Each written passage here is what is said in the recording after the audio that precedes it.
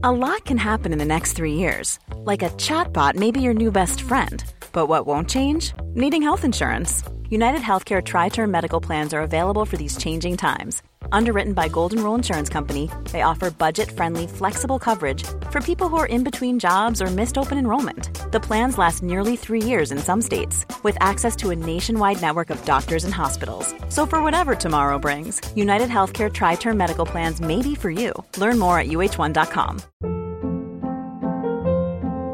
Hold up. What was that? Boring. No flavor. That was as bad as those leftovers you ate all week. Keke Palmer here, and it's time to say hello to something fresh and guilt-free. Hello Fresh. Jazz up dinner with pecan-crusted chicken or garlic butter shrimp scampi. Now that's music to my mouth. Hello Fresh. Let's get this dinner party started. Discover all the delicious possibilities at hellofresh.com. I'm Sandra, and I'm just the professional your small business was looking for. But you didn't hire me because you didn't use LinkedIn Jobs. LinkedIn has professionals you can't find anywhere else, including those who aren't actively looking for a new job, but might be open to the perfect role, like me. In a given month, over 70% of LinkedIn users don't visit other leading job sites. So if you're not looking on LinkedIn, you'll miss out on great candidates, like Sandra. Start hiring professionals like a professional. Post your free job on linkedin.com/people today. Sen kom våran breakthrough-video. Jag har fått lära mig att alla YouTubers har en sån. Och den videon döptes till Gråter på delfinshow. Så att då gick det från så här 3, 4, 500 tittare per video. I september så firade vi 10 000 prenumeranter.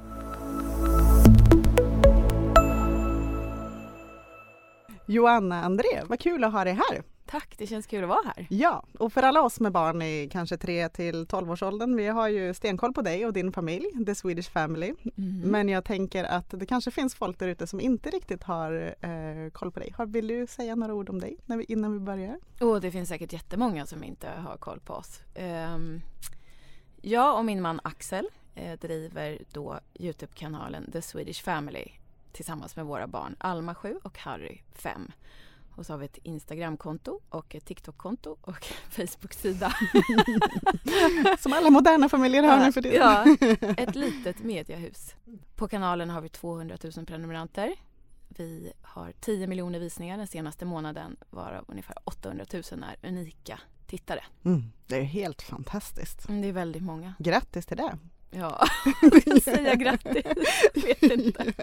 Ja, ibland så blir man ju som förälder då lite ställd. Jag vet inte hur många gånger som min då 4-åring nu har kommit och sagt: Mamma, jag vill åka till Astrid Lindgrens Värld, jag vill åka till Skara Sommarland, jag vill åka till Taiwan. I hennes värld så hon ser ju bara era filmer och jag bara, men hur vet du ens att det finns? Alltså varför då? Ja, men Harry, han åkte i en rutschkana och den såg så himla kul ut och den vill jag också åka. Så mamma, kan vi åka nu till Taiwan? Ja, okej. Eller bada i slime eller vad det nu än är. Ja, vi inspirerar ju många, det vet vi. Ja, så vi får bara säga tack och förlåt. Ja, precis. Ja, det ska bli jättekul att få lära känna dig lite bättre och höra mer om din familj och er vardag. Ja, alltså vloggarna vi gör visar ju en sida och sen så finns det ju massvis som inte får plats i vloggarna som också är vi. Ja, och ni är ju verkligen en av mina barns då största influencers just nu. Så att det känns ju också som mamma också så lite extra kul att få liksom veta lite mer om er helt enkelt. När började du tänka på att du skulle äntra föräldraskapet? Alltså barn fanns inte i min sinnevärld innan 25. Alltså inte mer än någon gång i framtiden ska jag nog ha barn. Men det var ingen... Men sen vid 25 så hände något att man liksom började ta hand lite extra om sina växter hemma och det växte fram någon så här moderlig sida hos en, tror jag. Men det var ändå inte som att jag skulle ha barn där och då. Men så träffade jag Axel 2010. Då var jag, måste vi räkna här, 28 år tror jag, 27 kanske. Någonstans där. Ja, någonstans där. Gud alltså, man har ju inte koll på hur gammal man är längre. Men i alla fall, 2 år efter att vi hade träffats ganska exakt på dagen så kom Alma. Vad spännande. Ja. Och det ska vi komma tillbaka till sen. Men om vi backar tillbaka lite mer till dig då. Hur är du uppväxt? Jag är uppväxt på Södermalm i Stockholm. Mitt i stan till mångas stora förskräckelse. Jag tycker ofta att jag får den reaktionen. Att så här, va? Bodde du mitt i stan? Hur gjorde ni när det skulle gå ut? Och så mycket asfalt. Och, ingen trädgård. Och, nej. Men det blir folk av dig ändå. Trivdes du i den kontexten? Så att säga? Oh ja, Söder var ett fantastiskt ställe då. Mycket bättre än vad det är nu. Alltså det var mycket mer diversifierat. Alltså det var ju en blandning av människor. Det var många konstnärer och hippies och ensamma mammor, utslagna. Alltså det fanns ju fortfarande knarkarkvartar på Söder. På Skånegatan, runt hörnet från där jag växte upp, där fanns det ett hus som var så känt med knarkarkvartar. Okay. Det är inte riktigt läget idag. Nej. Hur förhöll man sig till det då som barn och växa upp där kring? Nej, men jag har ju sett olika från jag växte upp. Det bodde också ganska mycket invandrare på Söder faktiskt. För att det fanns ju tomma lägenheter där. Kanske inte just liksom 80-90-talet, men innan dess så var det ju lätt att få en lägenhet på Södermalm. Så att nej, alltså det var ingenting, jag har aldrig varit rädd för det som är annorlunda. För jag tyckte jag såg väldigt mycket annorlunda när jag växte upp. Och din familj då, hur såg den ut? Jag har en mamma och en pappa, en äldre syster som är en halvsyster och en yngre syster som är en helsyster. Så mycket tjejer i din familj? Ja, verkligen. Och så är det ganska långt mellan mig och mina systrar. Det är 6 år till min äldre syster och 5 år till min yngre syster. När jag gick ut gymnasiet från natur och media, jag gjorde någon sån här dubbelmacka, så var jag helt slut och jätteskoltrött. Och så åkte jag ut och reste och sen så hamnade jag i London typ 1 år senare och där pluggade jag sedermera massa olika blandade kurser. Bland annat då journalistik och produktion, och då kände jag att det är tv jag ska jobba med. Så att vid 22 så flyttade jag hem ifrån London och började en folkhögskola här i Stockholm som heter Kaggeholm, som hade en tv-linje. Det var inte helt självklart att jag skulle jobba med tv när jag växte upp, utan det var något som växte fram där som ung vuxen mellan 19 och 22 när jag var utomlands. Och sen så gick jag all in på den här tv-utbildningen. Men jag var ganska obstinat. Alltså jag tyckte att jag var så vuxen när jag kom hem. För jag hade bott utomlands och sådär. Jag tyckte att jag var mycket äldre och mer världsvan än alla andra där. Alltså säkert rätt odräglig. Så att, ja, men det måste ju ha hänt, alltså det måste vara en väldigt påverkbar tid. Och sen så att vara i London då, det måste ju ändå varit ganska... Jo, men och jag hade rest jorden runt dessutom. Precis. Och bott i London. Väldigt företagsamt. Ja. Så att, nej men jag hoppade av efter 1 år på min första praktik. Jag praktiserade på Strix Television och alla andra i min klass praktiserade på typ UR och SVT.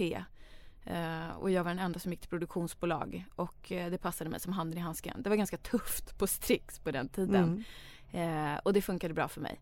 Så att jag fick jobb där som reporter på Efterlyst när jag var 22 år. Wow! Det här måste väl också varit i en tid där det var, alltså mediajobben var ganska hypade. Det måste varit väldigt många som ville in i branschen. Oh ja. Men när man väl var inne och visade framfötterna så gick det ganska lätt, tycker jag. Men alla tittade ju på tv på den här tiden. Ja. Strix hade otroligt många produktioner. Alltså Efterlyst var bara en i mängden. Det gjorde så mycket tv och alla tittade på tv. Och tittarsiffrorna var väldigt höga. Men berätta om när du träffade Axel. Jag och Axel träffades faktiskt första gången i tonåren. Genom gemensamma kompisar. Och jag var nog lite intresserad av honom. Men han var nog inte så intresserad av mig. Så att, det blev ingenting då. Men jag hade liksom koll på honom genom åren. Trots att jag bodde utomlands och reste och gjorde annat. Så visste jag att han hade börjat jobba som brandman. Vilket jag tyckte var lite roligt. Alltså det är ett ganska speciellt yrke. Det är säkert därför jag kommer ihåg det. Så träffade jag honom på en fest 2008 när en kompis fyllde år. Och då stod vi och pratade jättemycket och då inledde jag honom med att fråga om det här med brandmannagrejen. Och sen så gick det 2 år och så träffades vi när samma kompis fyllde år 2010. Och då var det sparks som fly helt enkelt. Wow. Wow. Men Axel hävdar att han redan 2008 visste att det var vi. Men att det inte var rätt tid. Okej. Jag tror att det där är en efterhandskonstruktion. Han ville bara vara lite svår. Ja, nej, men att det liksom, stjärnorna stod inte rätt just den kvällen. Ja, fast alltså, jag kände inte att det var någon liksom, kemi överhuvudtaget där. Utan det var först 2 år senare, för min del.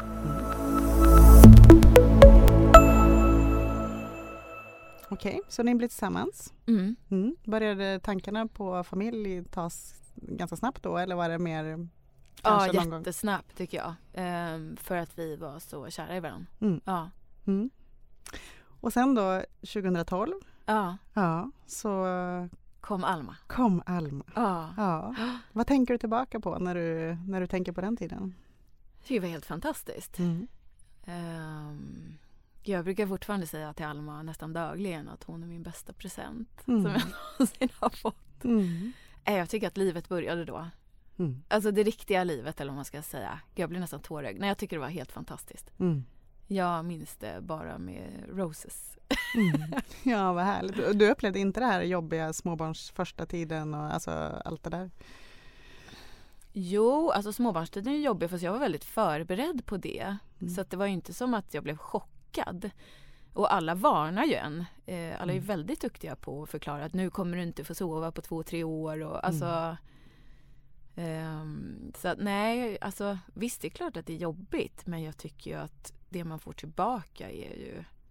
Det gör ju att det är hanterbart. Alltså, sen så jag blev inte deprimerad eller så. Det är klart att du kan ju få baby blues. Du kan ju råka ut för alla möjliga typer av problem. Jag menar komplikationer efter förlossningen. Det klarade jag mig undan. Så att, jag tycker det var fantastiskt. Berätta vad Alma gjorde med dig. Ja, alltså första dagarna så bara grät jag. Jag grät på riktigt i 3 dagar. Jag tyckte hon var så vacker. Ja. Det var ju hormoner. Alltså.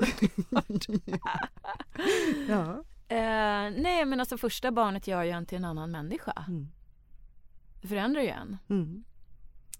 Så att, hon gjorde ju mig till mamma. Och det tyckte inte jag var helt självklart att det skulle komma, de här mammakänslorna. Jag var lite orolig för det innan. Att så här, vad händer om barnet kommer ut och det bara känns så här främmande. Jag inte vet hur man ska amma. Alltså och så kom det så naturligt med henne. Så att den oro jag hade, liksom, det bara rann ut sanden på något sätt när hon väl var där. Men du var också mitt uppe i karriären, eller? Ja. Hur upplevde du den kombon? Att vara småbarnsmamma inne i en ganska het bransch då också? Var du rädd att förlora liksom, din position? Eller? Alltså jag började ju jobba rätt tidigt. Eller jag började jobba tidigt. Alma var 6 månader när jag tog mitt första projekt. Och då så var hon med mig på jobbet. Och jag jobbade ganska mycket hemma i 3 månader. Och sen vid 9 månader då tog Axel över och var hemma i 9 månader. Så att vi har delat föräldraledigheten lika med båda barnen. Och det har funkat bra liksom? Alltså, något annat var inte ett alternativ för mig. Nej. Och sen inte allt så långt efter så blev du gravid igen? Ja. Och det har nog att göra med att det var sånt avstånd till mina egna systrar. Att jag kände att jag ville ha barn tätt. Så Harry kom 2014. Och då var jag hemma ännu kortare. Jag var hemma i 6 månader. Och Axel var hemma i 6 månader. Och sen började han på förskola. Så att vi jobbade väldigt mycket barnens bebistid faktiskt. Hur ser du tillbaka på det idag? Var det någonting som var liksom, ja men det funkade bra? Eller var det liksom någonting du kan ångra idag? Eller? Nej, men jag ångrar det nog inte, för jag tycker att det är så mycket mer fantastiskt med dem nu. Jag var kanske inte världens bästa bebismamma. Alltså jag var nog inte jätteroad av tiden 2 månader till 1 år. Nej. Det är så mycket utvecklingsfaser och kriser och så vidare. Och vissa älskar att vara hemma den perioden och vill vara hemma så länge det bara går. Och jag kände inte riktigt så. Nej. Jag är precis likadan. Jag har också väldigt svårt för det. Min minsta fyller ju 2 nu i december. Så att nu känns det som att nu men det blir som du säger, det är så mycket, det är alltid någonting. Det är en tand eller det är någon prickar eller något ont i magen. Alltså det är någonting hela tiden. Och nu känns det ju som att nu kan man liksom kommunicera lite mer. Och nu hon har koll på mig och jag har koll på henne. Och vi kan liksom... Ja, men vid 2 är det ju jättehärligt. Ja, nu är det ju en period när som de går och pratar. Och de lär sig så mycket saker hela tiden. Det är ju fantastiskt. Ja, de är så söta också. Det är innan de här trotsperioderna. Ja, precis. Det finns en liten lucka här mellan 2 trotsen. Ja, och sen så blev du 2-barnsmamma då. Det var ju en stor omställning, tycker jag. Då hade jag och Axel en jättekris, faktiskt. Det var inte, det var svårt tycker jag. Det var tufft. Ja. Då var det inte bara roses. Nej. Berätta om det. Vad hände då? Ja, men det är tufft bara att gå från 1 till 2. För oss var det. Det var liksom, det är ju inte att det fördubblas utan det liksom upphöjs till 10 tycker jag, allting. Och sen var det tuffare just bristen på sömn. För då, hur såg en situation ut då? Då hade du ett heltidsjobb och Axel hade ett heltidsjobb. Och så hade ni 2 små barn som gick i förskolan båda 2 då. Ja. Ja. Jag måste tänka, jag tycker det var inte min roligaste period. Nej. Nej, den är ju tuff det är som du säger, på så många plan. Liksom. Ja, men jag minns den som väldigt bråkig också mellan mig och Axel. För det är ju alltid något som behöver göras. Ja. Alma hade ju precis kommit ur blöjor och började sova på natten. Och då kom Harry. Och så började man om. Och man var liksom inte, alltså man hade inte orkat till det egentligen. Nej. Men nu är jag jätteglad att det är tätt mellan dem. Alltså när de är 5 och 7. Alltså hade jag inte velat ha ett större mellanrum så. Nej. Men då var det tufft. Harrys första 2 år, tufft. Jag såg att er vanligaste fråga som ni får, eller en av de vanligaste, är ju om det kommer ett 3:e barn. Oh ja, alla undrar. Det är också en så här konstig fråga som, så här, eller inte, jag vet inte, det kanske inte är konstig, men den är ju väldigt personlig och privat kan jag tycka. Men fast alla undrar, alltså allt ifrån liksom, barn som tittar till vuxna, verkligen. Axel är ju jättesugen. Och jag är mindre sugen. Och det är ju för att jag måste bära barnen. Ja, det är den där lilla detaljen bara. Det är ju lite annorlunda att vara kvinna och just i den där första, eller liksom innan och första tiden. Ja men visst, och jag har mått väldigt dåligt i mina graviditeter. Jag har mått väldigt illa. Jag har haft liksom alla typer av graviditetsproblem man kan ha, känns det som. Har jag fått. Alltså så här, graviditetsstruma och konstigt blodtryck och sura uppstötningar och jättetrött, jätteillamående. Så att, och Harry var så stor när han föddes. Han vägde 4,5 kilo. Så att min navel faktiskt sprack. Säger man så? Ja, jag har fått göra en operation av naveln efter Harry föddes. Navelbrock heter det va?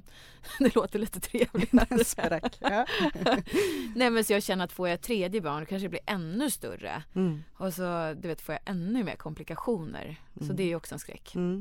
Ja, och det kan jag också säga med mitt 3. Alltså jag har haft ganska snälla graviditeter ändå, de 2 första, men även den 3:e. Men det är någonting, jag fick också en sån här knapp kring, jag har inte varit förlossningsrädd med de första 2, men med den 3:e, då var det som att det har gått så bra med de första, så att det är ju nu kanske jag liksom totalt går sönder, det kanske är nu jag får men för livet, det kanske är liksom, jag vet inte, jag fick någon konstig knapp bara inför det där. Men det kan jag förstå.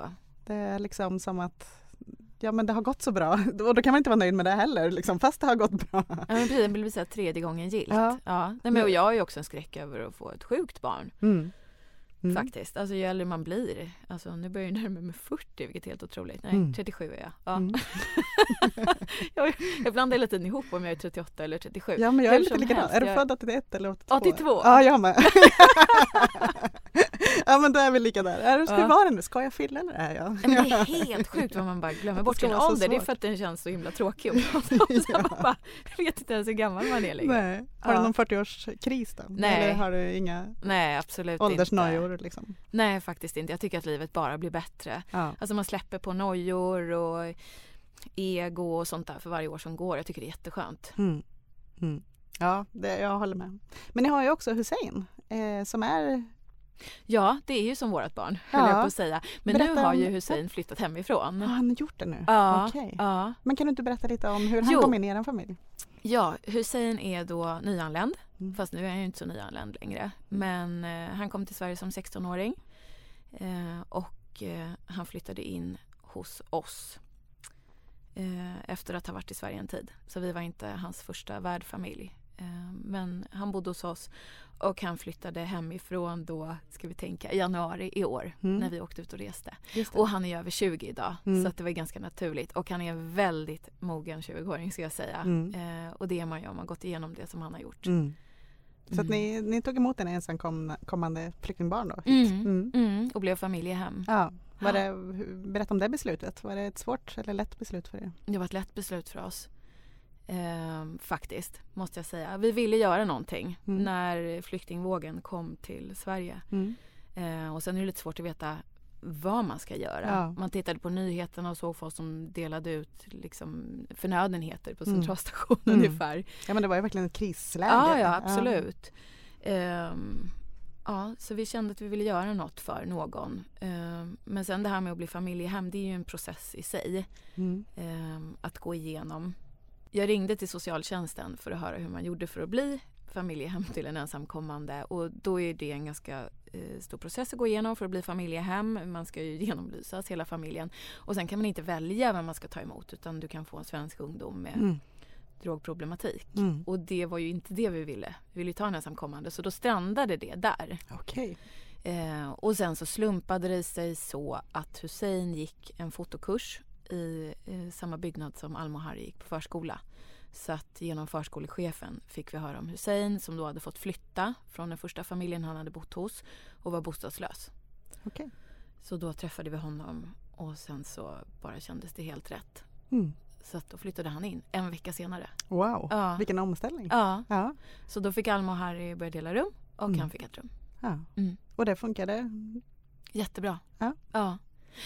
Vi brukar säga att Hussein kom in och gjorde vår familj, vad ska man säga, hel. Ja. Det är så konstigt, men det var liksom, det var jättebra för oss just då. Han bodde hos oss i knappt 2 år. Vilken grej. Och han, även om han flyttar hemifrån, men man måste vara som vilket barn som helst. Alltså, det är ju ingen man bara släpper sådär och säger lycka till. Nej, men nu tar jag en studenten i vår. Wow. Så det är ju jättestort. Och då planerar vi studentmottagning och vi har suttit och designat den här studentmössan ihop och sådär. Det är ju gud. Då blev det studentmorsa. Ja, jag vet. Det är ju jättespeciellt att bli tonårsförälder på en gång. Det är det ju.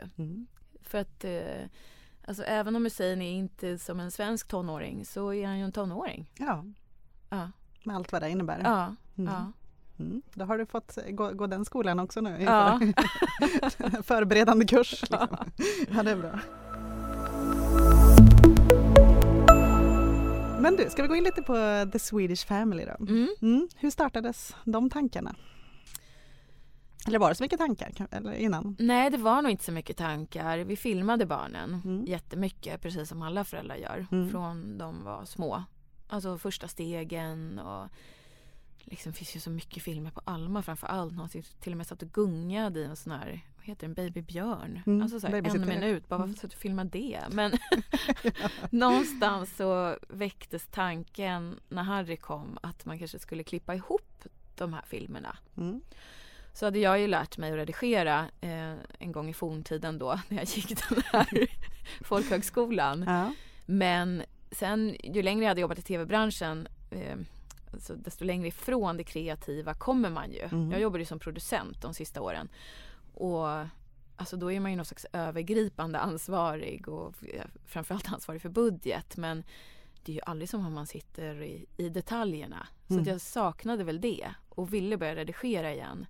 Och sen så var det en så stor skillnad i att vem som helst kan ju redigera idag. Du filmar med pyttesmå minneskort, du stoppar in det i din laptop och det finns jättebra gratis klippprogram jämfört med då när jag började jobba med tv och man filmade på betaband och det var världens process att ens få in dem i en stationär dator. Liksom. Ja, gud. Det känns som stenåldern nu. Men ja, verkligen. Men det är liksom våran era ändå, den som vi fostrade in i.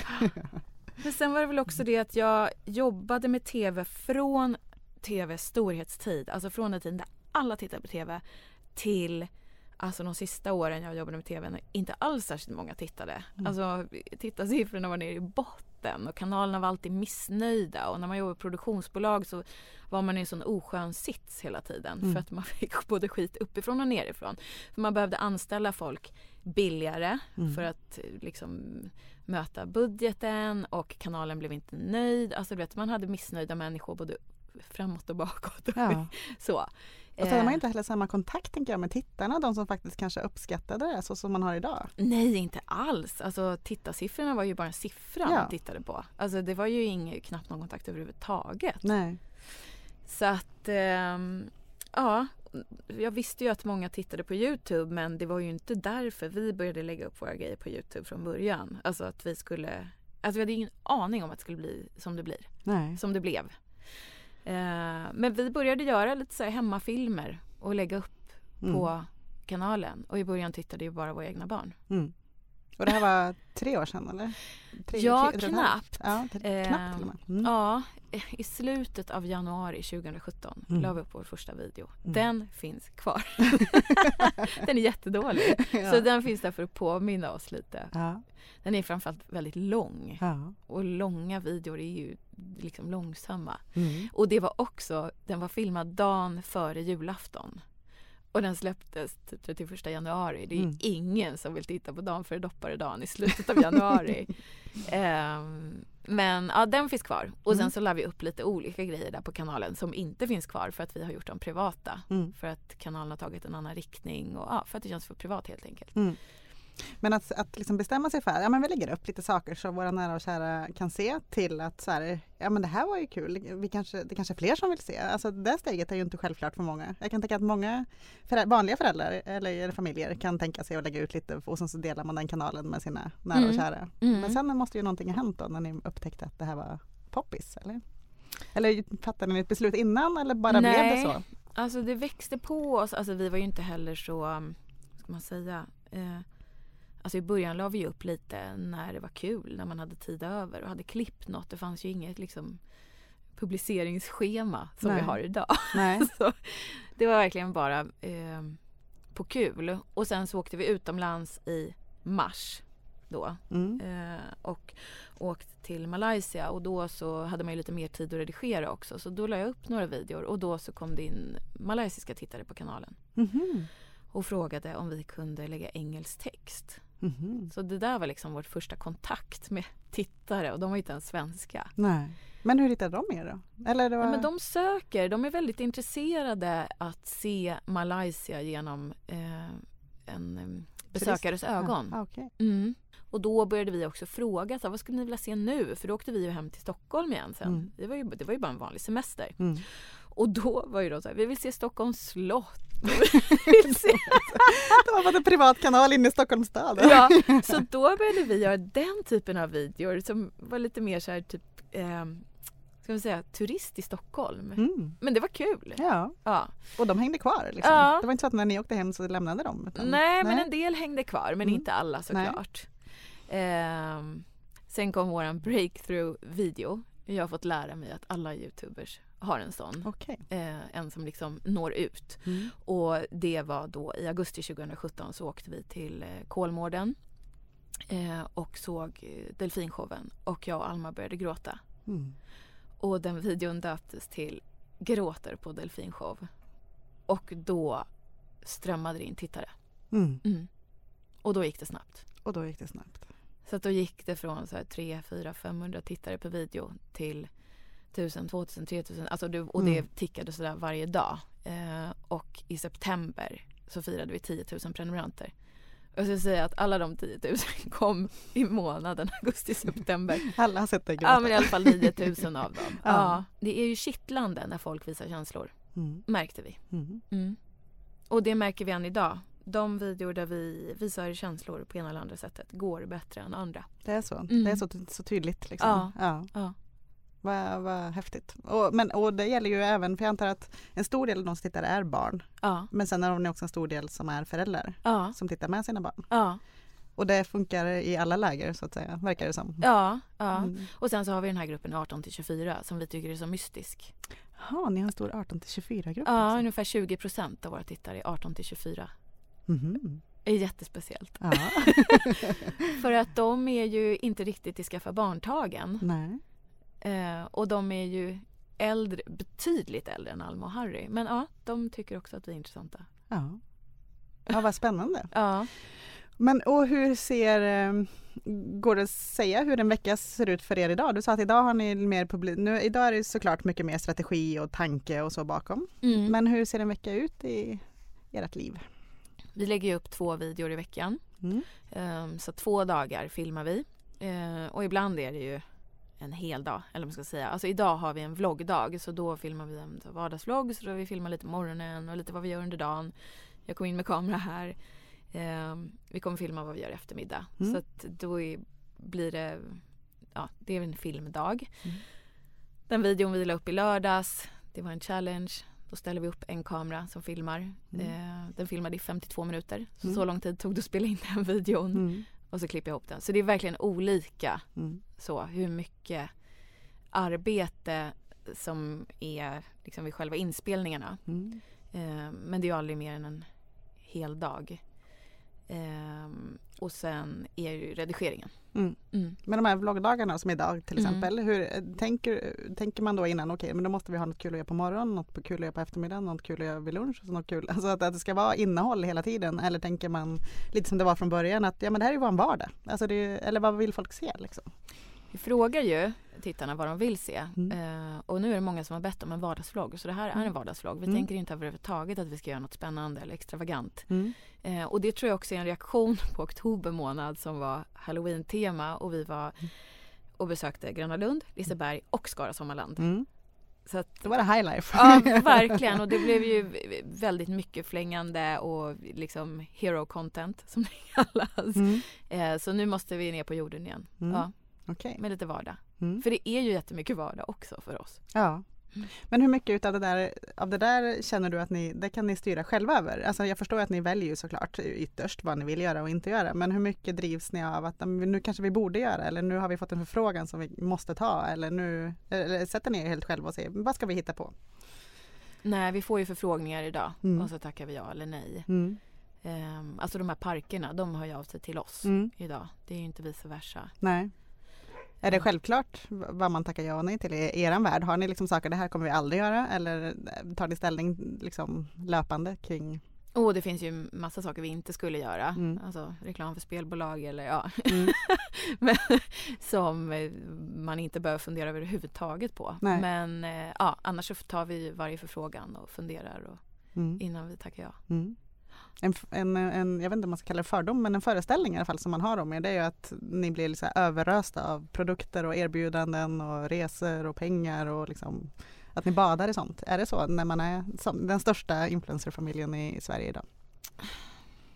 Det beror på vad man jämför med. Ja, jämför man med någon ensamstående mamma i Arboga, ja då är vi jättebortskämda. Det kan jag med handen på hjärtat säga.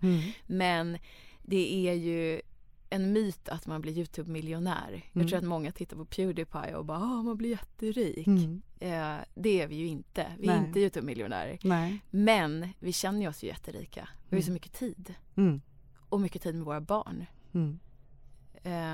Så att alltså jag har en mycket lägre lön nu än när jag jobbade som tv-producent. Men jag känner mig ju rikare. Känner du att har ni ett större ansvar, kan du uppleva, som har liksom en så ung målgrupp? Ja. Hur tänker ni kring det? Nej, men alltså, vi måste ju vårda vårt språk. Det tycker jag är jätteviktigt. Vi försöker visa på sunda värderingar. Sen så vet jag, alltså de utländska tittare som vi har, för vi har ju fortfarande utländska tittare. Idag sitter inte jag och textar, utan det är en tjej i Göteborg som gör det. Men idag har vi text på både svenska och engelska. Och de utländska tittarna är ju väldigt intresserade av Axel. För att vi är jämställda. Ja, just det. För att han har varit pappaledig och för att han vabbar, för att han tar hand om barnen, lagar mat och så vidare. Och det är ju också en sida vi verkligen vill visa upp. Skulle ni vilja, liksom, eller funderar ni på vad skulle hända om ni skulle satsa på ännu mer internationalisering utav er? Eller känner ni att Nej men gud, vi vill inte bli kändare än vad vi redan är. Nej, okej. Ja, vad är baksidan? Ja, det är just kändiskapet skulle jag säga. Ni blir igenkända vart ni än rör er. Ja, om vi alla 4 blir vi det. Ja. Alltså och det hände faktiskt, alltså det var i somras det bara gick upp ett ljus för oss på något sätt. Vi var uppe i Dalarna då och det var som att bakom varenda buske satt en tittare. Ja. Vi hade inte upplevt det tidigare och det var en ganska jobbig känsla. Att vi kan aldrig bara gå runt och prata och vara vi utan att någon lyssnar eller fotar. Det var en ganska så här känsla. För att vi har ju aldrig suktat efter att bli kända. Alltså varken jag eller Axel. Nej. Jag har ju alltid jobbat bakom kameran. Så att, men jag ska inte klaga. För det är ju att vi har tittare som gör att vi kan göra det här. Så att det är ju ett tveeggat svärd. Jag vill verkligen inte sitta och klaga. För också de tittare vi träffar är ju jättesnälla. Får ni mycket hat? Nej. Alltså det är ju alltid någon under videorna. På Instagram aldrig, skulle jag säga. Men det är alltid någon under våra videor som skriver något elakt. Men alltså, i 90% av fallen är det ett barn som det faktiskt är synd om i det långa loppet. Och i 10% av fallen så är det någon man. Någon trollande man. Och de bor ju där liksom. Det är ju... ja, men det är ju faktiskt så. Men YouTube är jättebra. Du kan ju anmäla och blockera. Så det gör vi. Men okej, men efter, jag ska fortsätta här nu lilla tidslinjen. Efter den här delfinshowen då, eran breakthrough för film. Vad händer sen då? För att därifrån till att, för idag jobbar ni både du och Axel heltid med det här, eller hur? Det är ju ett ganska långt gap ändå, kan jag tänka därifrån. Från att göra en film, ni får massor med nya följare och ni känner, wow, det här, nu händer det någonting här. Berätta, hur går ni vidare sen? Då blev vi mer regelbundna med kanalen. Vi la upp varje vecka. Vi började prata mer med tittarna. Alltså fråga vad de ville se. Och då gjorde vi tittarnas önskemål. Och då blev det liksom snöbollseffekten. Så då växte vi och växte och växte och växte. Och ett halvår efter det så kände jag att jag hinner inte med mitt jobb. För att kanalen äter upp så mycket tid. Och då fick vi ju också företagsförfrågningar. Och, alltså jag satt på jobbet och liksom smygjobbade med kanalen. Alltså satt och svarade på mejl som hade med kanalen att göra.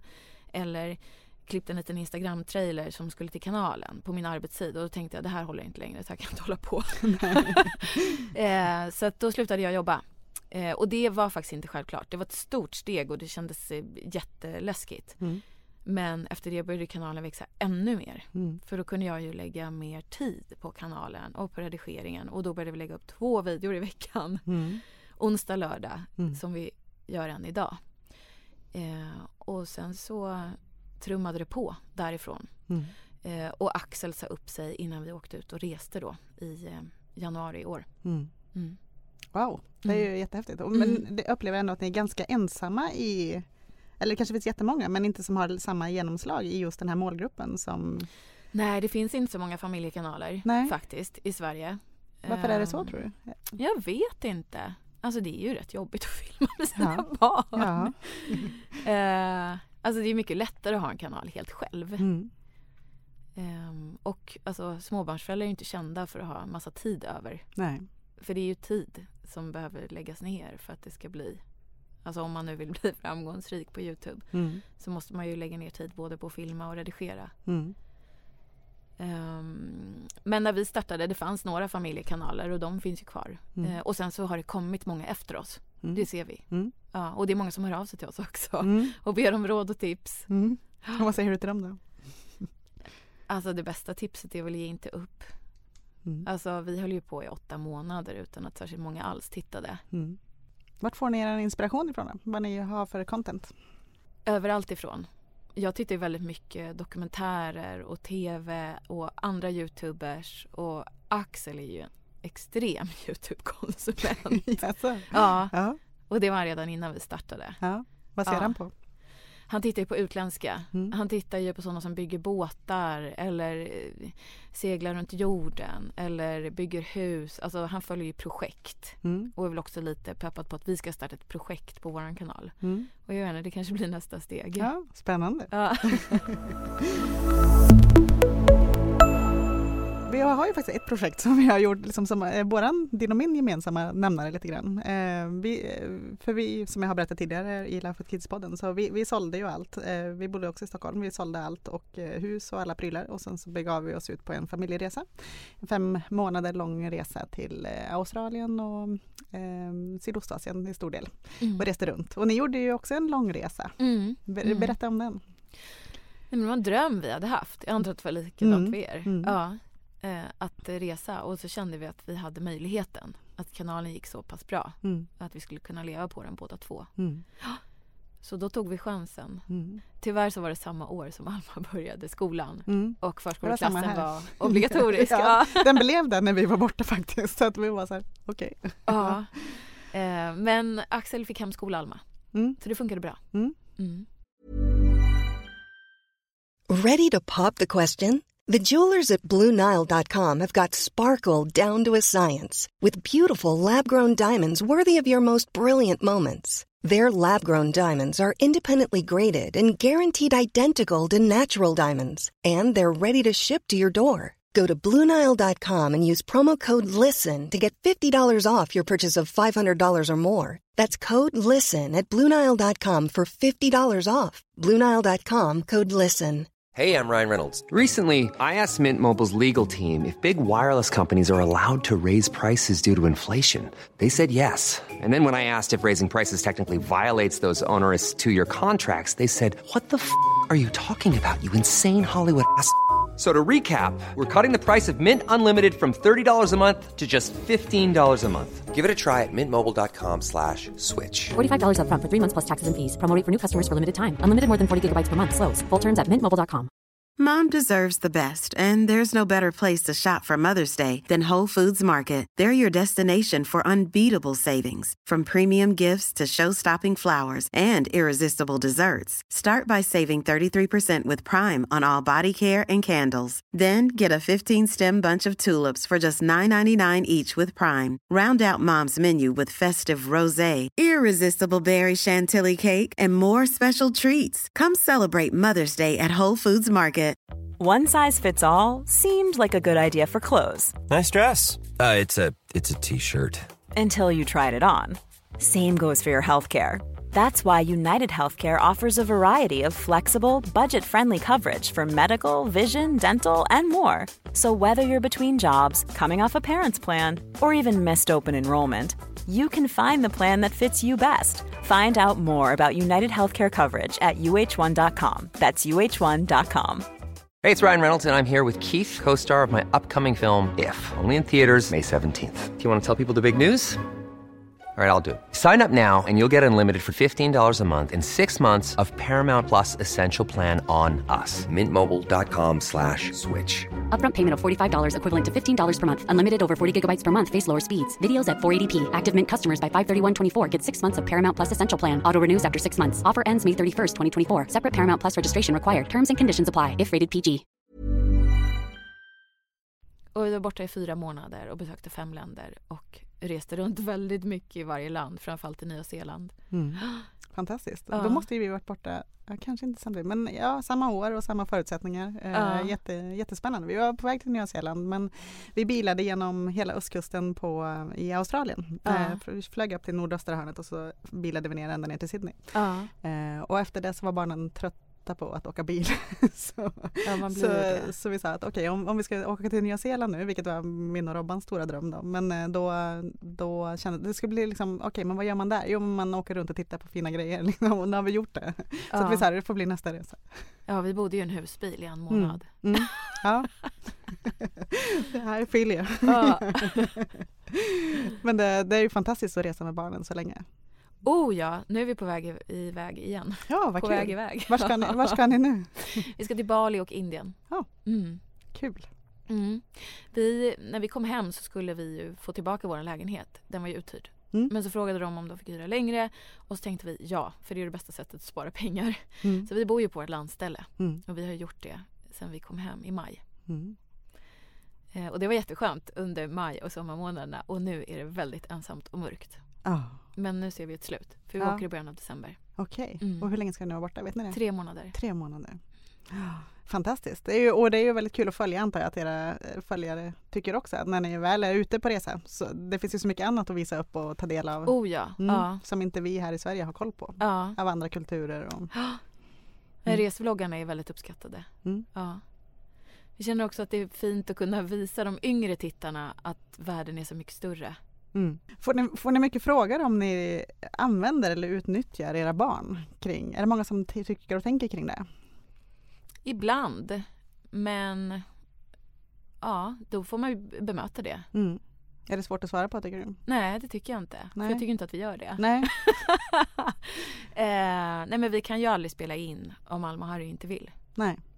Så, det måste vara frivilligt. Det går ju inte att tvinga ett barn framför kameran. Så att många dagar kan ju vara så här, men idag ska vi filma. Och barnen bara, nej, ja, men då gör vi inte det. Nej. Ja, och ibland kan ju Harry bara, ska vi inte spela in den där grejen idag? Jag vill göra den där. De tittar ju också väldigt mycket på YouTube och blir inspirerade av andra YouTubers. De tittar mycket på en amerikansk familj. Och så ser de vad de gör. Och så kommer de och frågar om vi kan göra samma. Ja, det är ju perfekt. Men får det konsekvenser då när de inte vill? Eller, jag såg att nu hade ni lagt upp någonting, att nu är det lite tyst en stund. Och så ser man liksom på era kommentarer, så är det någon som skriver, nej, jag vill ha sett filmen när jag kommer hem från skolan. Och då blir man också så påmind om, men just det, de är så små, de som tittar. Alltså, det är så, jag antar att ni också har stora förväntningar på att ni också ska leverera också. Visst. Det måste ju också vara en del av det här stressen, eller? Ja, för samtidigt så äger ju vi vår kanal och vi bestämmer ju. Ja. Och vi kände hela familjen att vi behövde ledigt. Just efter den här Halloween-månaden med mycket flängande. Alltså, nej, vi måste ha en vecka där vi inte. Och det är inte konstigare än så. Liksom. Och då, men bara man berättar det för tittarna. Och sen så är det såklart att vi ska bli besvikna. Men alla äldre tittare förstår ju. Ja, jo men så är det ju verkligen. Ja. Men och hur ser er affärsmodell ut? Det är antal views eller följare? Är det där ni som är er huvudintäkt? Eller har ni... dels har vi annonsintäkterna. Alltså det är ju reklamen som visar innan. Det är reklamen som visas innan videon. Och sen så gör vi ju företagssamarbeten. Och där är vi selektiva. Och då, vi får ju förfrågningar varje vecka. Och vi har en regel att vi bara tackar ja om det är ett varumärke, en produkt eller tjänst som vi redan använder eller vanligtvis skulle använda. Och där kan ju inte vi riktigt bestämma hur ofta det blir, för att det beror ju på vilka förfrågningar vi får in just då. Ibland kan det ju gå 2-3 månader utan att vi har något företagssamarbete. Och sen kommer 3 stycken på rad. Vi försöker ju att sprida ut dem över året. Men det är ju marknadstrender som styr och inte vi. Men sköter ni sälj och söka aktivt efter sådana själv också? Nej, utan det kommer till oss. Antingen mejlar de direkt till oss eller till vårt nätverk United Screens. Ja. Och där, eller fick ni jobba hårt med den biten innan ni blev så pass stora? Eller är det någonting som har kommit automatiskt av att ni har fått mycket följare?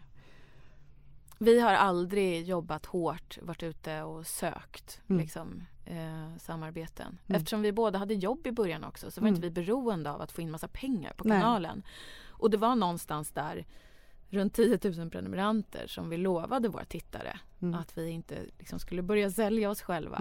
Och vi håller faktiskt det. Ja, och jag tror att det är det som gör att ni har den höga kvaliteten och det höga förtroendet, tror jag då, om jag pratar i egenskap av mamma då. För det är ju någonting som jag kan ju lite nyfiken på när jag tittar på, men vad kollar mina barn på? Och så sätter jag mig bredvid och så kollar jag vad är det här? Och så försöker man ju då ur ett föräldraperspektiv tänka, okej, men vilka är de här? Vad vill de? Vill de sälja något till dem? Eller man försöker ju sålla lite. Och det är ju så otroligt, den här transparensen tror jag är så otroligt viktigt just gentemot föräldrarna. Oh ja. Nej men de företag vi samarbetar med måste vara relevanta för oss. Och då tänker vi att de är relevanta för vår målgrupp. För det finns ju en otrolig reklamtrötthet idag. Ja. Folk vill inte se reklam. Nej. Men om vi kan baka in det i vårt innehåll för att det är relevant för oss, då funkar det. Faktiskt. Eller om det är någonting som barnen tycker är väldigt kul. Alltså någon leksak som de ska testa eller Gröna Lundsbesök. Hur är det att vara en del av den här influencer-världen i Sverige, tycker du? Alltså jag gillar ju inte ordet influencer ens. Jag tycker det är urlöjligt. Ja. Nej, men vi känner oss väl inte som en så stor del av den världen. Alltså vi går inte på influencer-event. Eller... Gör inte det? Nej. Alltså vi var på en gala när vi var nominerade till Årets familj. Annars tackar vi nej till allt sånt där. Vi blir ju inbjudna, men nej, det är inte vi att springa runt där med ett gäng 20-25-åringar som tar selfies. faktiskt. Vi är för gamla för det. Och vi är för oimponerade på något sätt. Ja. Ja. Ja, jag tycker det låter härligt också. Det känns som, jag kan tycka att det är ju, jag tycker att liv låter ju som den här härliga frihetstanken om att bara så här, bara då, nu visar jag med citationstecken här, bara kunna hänga med sina barn och leva på det liksom, att hänga med familjen och göra roliga saker ihop. Det låter ju liksom, å ena sidan som en dröm, å andra sidan kan jag förstå att det är väldigt mycket liksom kring det här med affärsmodell och allting ska gå ihop och det är produktion och det är liksom men det känns som att ni har en bra balans på det ändå, att ni mår bra i det. Ja, men det är ju mycket jobb. Alltså det ska man ju inte underskatta. Nej. Nu har vi delat upp det så att jag har det kreativa i form av alltså, klippa videorna, skriva texter så, och Axel sköter vårt aktiebolag då, The Swedish Family. Och redovisar och ja. Men nu är ni ju ett aktiebolag som drar runt massa folk, men som drar heltidstjänster och det är ju häftigt att kunna skapa det själva. Vi 2 är ju anställda heltid och sen så har vi då Sandra i Göteborg som sitter och textar våra videor i lilla The Swedish Family AB. Ja, det är fantastiskt. Vad har ni för tips och råd till andra som skulle vilja få lite fler följare till sina kanaler eller så? Jag tror att man bara ska vara sig själv. Jag tror att så fort man börjar jaga de där följarna så kommer det bli svårare att få dem på något sätt. Att om man förmedlar någon typ av värme och glädje och, eller för den delen sorg om det är det man vill dela med sig av, så tror jag att det går bättre än de här jättestylade flödena som man ser ibland just på Instagram. Jag blev väldigt stressad av dem faktiskt innan vi själva fick ett stort konto. Man såg folk hade till och med färgkoordinerat sina flöden. Jag var så här, gud, jag tyckte det var jobbigt och alla föräldrar som var stora på Instagram då hade ju så otroligt välstädade hem och fin inredning och rena barn och jag kunde inte identifiera mig med det där. Så jag hoppas att vi kan bjuda på en annan bild av föräldralivet också. Och det tycker jag verkligen ni bidrar med. För ni, i alla fall i början, la ni ju väldigt så här nakna och osminkade sanningsbilder av vardagen just. Och jag vet inte, jag själv skulle ju få panik när jag tänker på de här tillfällena man är hemma, man är sur, man är trött, grejer överallt och att då ha en kamera där också. Men Nej, men det finns ju vissa vloggar, jag kan titta tillbaka och bara, men gud, jag ser ut som en rugguggla. Alltså, att jag har börjat filma direkt på morgonen. Nej, men det finns en fantastisk scen i en vlogg, eller scen, vad ska man säga? Ja, en scen i verkligheten där Axel blir så sur på mig. Han bara, lägg undan den där jäkla kameran. Och det är kvar. Och det är kvar. Det är ju fantastiskt. Och jag tycker att ni bidrar ju också till ett stort, för det är ju så, när man är som helt nybliven mamma idag så möts man ju av det här. Av det här perfekta ytan mycket fortfarande tycker jag. Även om det såklart börjar komma många exempel och många som kan ironisera lite och vara lite sarkastiska kring just det här också. Men det är ju väldigt mycket fina barn och sminkade verkligheter och sånt där ute som gör det ju säkert lite tuffare för de som äntrar familjeskapet. Ja, absolut.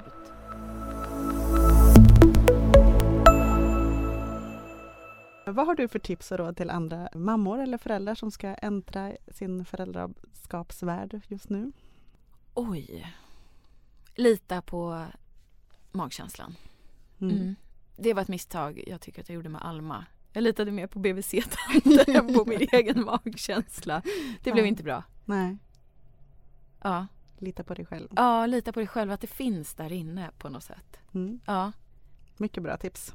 Sista frågan då. Vem skulle du vilja att vi intervjuade i podden? Jag kommer ha en jättekonstig önskan här. Jag vill ju att ni ska prata om de här Ystad-föräldrarna. Ja, berätta. Nej, men de som höll sina barn ifrån skolan i alla år. Ja, det skulle vara intressant. Ja, det är väl i och för sig lite extremt. Men kanske sådana som väljer en helt annan väg. Det finns ju till exempel en rörelse med folk som inte vill ha sina barn i svenska skolan. Sånt tycker jag är spännande. Otroligt intressant. Ja, som liksom flyr utomlands. Ja. Bra tips. Någon sån typ. Ja, då ska vi leta upp. Johanna Andrén, tack så hemskt mycket för att du kom och besökte oss i podden. Tack för att jag fick komma. I see trees of green, red roses too. I see them bloom for me and you. And I think to myself, what a wonderful world.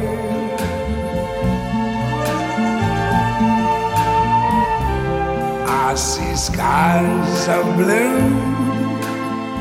and clouds of white. Hey, it's Paige DeSorbo from Giggly Squad. High quality fashion without the price tag. Say hello to Quince. I'm snagging high-end essentials like cozy cashmere sweaters, sleek leather jackets, fine jewelry, and so much more. With Quince being 50 to 80% less than similar brands.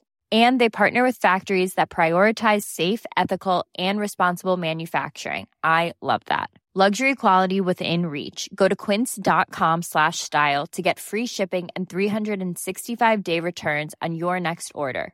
Quince.com/style. Imagine the softest sheets you've ever felt. Now imagine them getting even softer over time. That's what you'll feel with Boll & Branch's organic cotton sheets. In a recent customer survey, 96% replied that Boll & Branch sheets get softer with every wash. Start getting your best night's sleep in these sheets that get softer and softer for years to come. Try their sheets with a 30-night guarantee. Plus, get 15% off your first order at bollandbranch.com. Code BUTTERY. Exclusions apply. See site for details. Hi, I'm Daniel, founder of Pretty Litter. Did you know cats tend to hide symptoms of sickness and pain? I learned this the hard way after losing my cat, Gingy. So I created Pretty Litter, a health monitoring litter that helps detect early signs of illness by changing colors, saving you money and potentially your cat's life. Pretty Litter is veterinarian developed, and it's the easiest way to keep tabs on your fur baby's health right at home. Go to prettylitter.com and use code ACAST for 20% off your first order and a free cat toy. Terms and conditions apply. See site for details.